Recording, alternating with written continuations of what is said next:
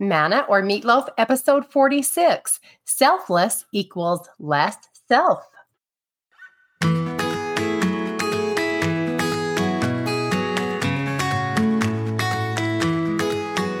Hello.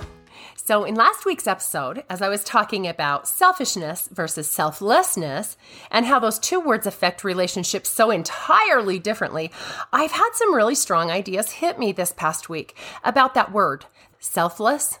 So let's take a careful look at it, okay? We've got the first part of that word down pretty well, don't you think? Because we think a lot about ourselves. Even if we don't think all that highly of ourselves, we think a lot about ourselves, right?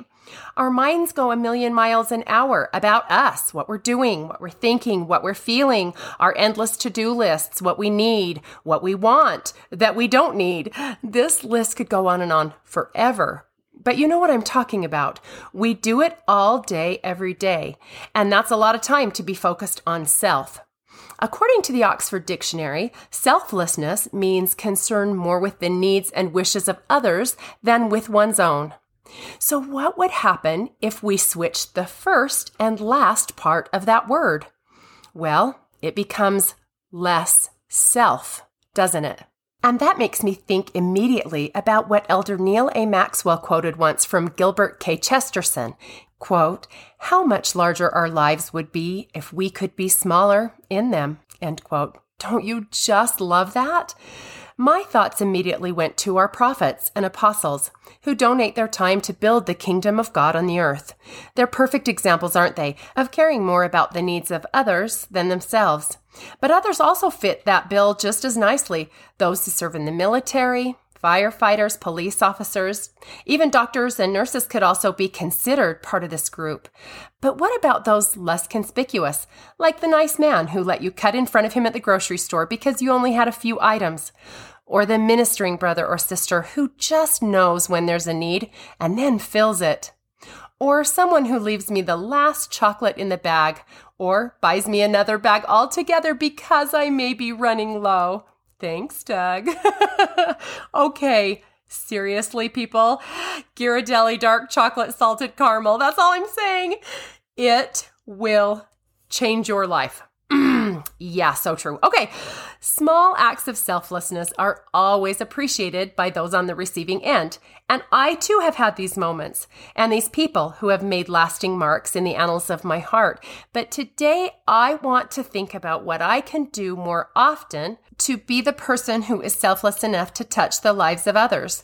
And that can be tricky when, again, we're kind of into ourselves, right? Who is the most selfless person in your family? I just want to know. And what about your marriage? Or your work environment? Your ward? Tell yourself honestly, if it isn't you, how can it be? And if it isn't you, here's something really interesting to chew on. So I found this scientific study in Switzerland in October 2016, and the transcript is on my website, mannaormeatloaf.buzzsprout.com. You can read the whole entire thing. It's absolutely fascinating. But anyway, it provides a neural link between generosity and happiness. In the study, they took these two groups of people, and in one group, the people promised to spend a predetermined amount of money on themselves, and the other group had to promise to spend the same amount on others. Doug totally had to walk me through all the scientific verbiage, but in layman's terms, those who experienced commitment-induced generosity also had more activity in certain parts of the brain that directly affected happiness and feelings of well-being. How cool is that?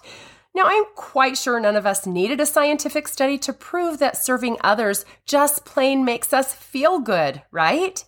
Anyone who has ever dropped off a box on a porch, rang the doorbell, and run knows the high of a feel-good warm fuzzy that can induce. But what can we do to become the blessing more often than the blessed? Let's go back to that idea that selfless equals less self. What could our marriages, friendships, our families or workplaces, our wards look like if we forgot more about ourselves?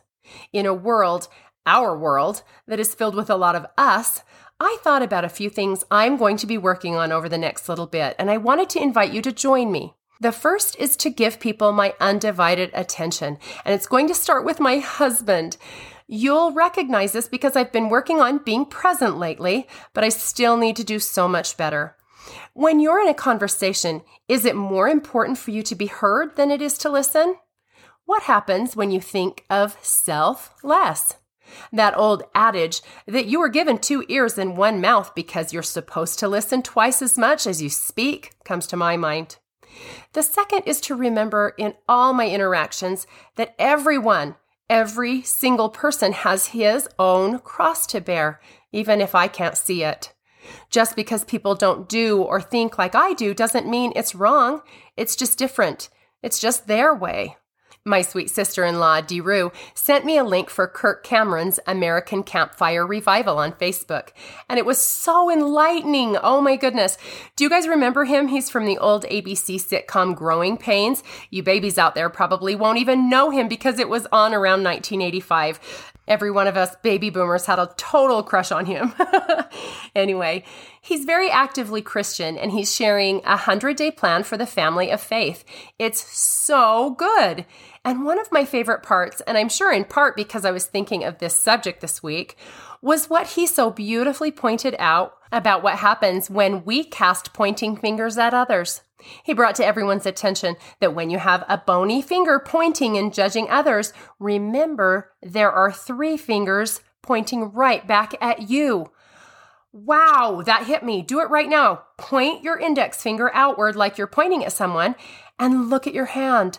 What are your middle ring and pinky finger doing? Oh, that's powerful. That's a powerful visual I won't soon forget. The last is that I want to do just what President Hinckley's father recommended. Do you remember President Hinckley's father's advice to him while he was serving his mission in Preston, England? The young elder Hinckley's mother had passed from cancer just 3 years earlier, and his family was experiencing economic hardship, not to mention the fact that he was sick when he arrived in the mission field.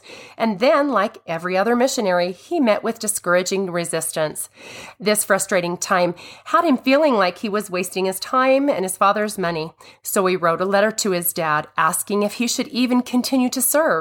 The day he received a letter in return, he had been reading in the Bible, Mark 8:35, quote, "Whosoever will save his life shall lose it, but whosoever shall lose his life for my sake and the gospel's, the same shall save it," end quote.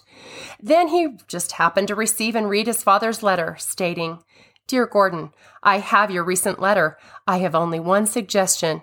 Forget yourself and go to work." I now quote from his own record.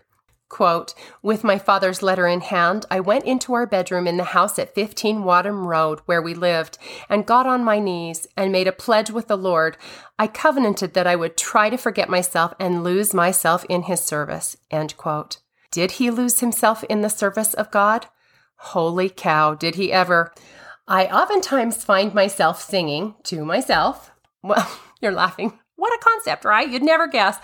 And one of my favorites when I'm really struggling is I'm trying to be like Jesus. Remember that song? I'm going to spare you.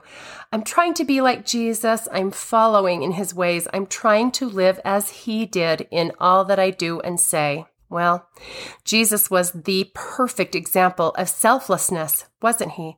He worried a lot less about himself than others. In Luke 9:58, we learned that, quote, "Foxes have holes and birds of the air have nests, but the Son of Man hath not where to lay his head," end quote. And I spent a lot of time worrying about cleaning my house, decorating it, buying things for it, on and on. Christ's entire mission was to serve his heavenly Father and carry out his will. I spend an awfully lot of time working out my own will. His life was a beautiful illustration of service and love and ultimate sacrifice. I know this will be so hard for me as I have so far to go in my attempts. But I know that as I turn to that same Heavenly Father and access my Savior's grace, I will learn what Heber J. Grant taught when he said, quote, "That which we persist in doing becomes easier for us to do. Not that the nature of the thing itself is changed, but that our power to do it is increased," end quote. I want to also add a little disclaimer here. I hope that none of you are hearing me tell you to put others first to the tune of making yourself very last and not caring for yourself. As surely as I believe selflessness is a Christ-like attribute worthy of our attention and effort, I do not condone being floor mats for others to walk on or abuse in any way. Nor do I find anything wrong with working on and developing yourselves, your talents, skills, and your homes in every single way. The balance can be difficult to master, but it's not unlike the command to live in the world, but not of the world. This is where we get to strengthen our discernment muscles and turn to God for answers to every question. He will absolutely, positively help us as we work to find that balance of living lives that are centered less on ourselves and more on the service and difference we can make in the lives of others. It has been said that a person starts to live when he can live outside himself. I'm ready to put that one to the test.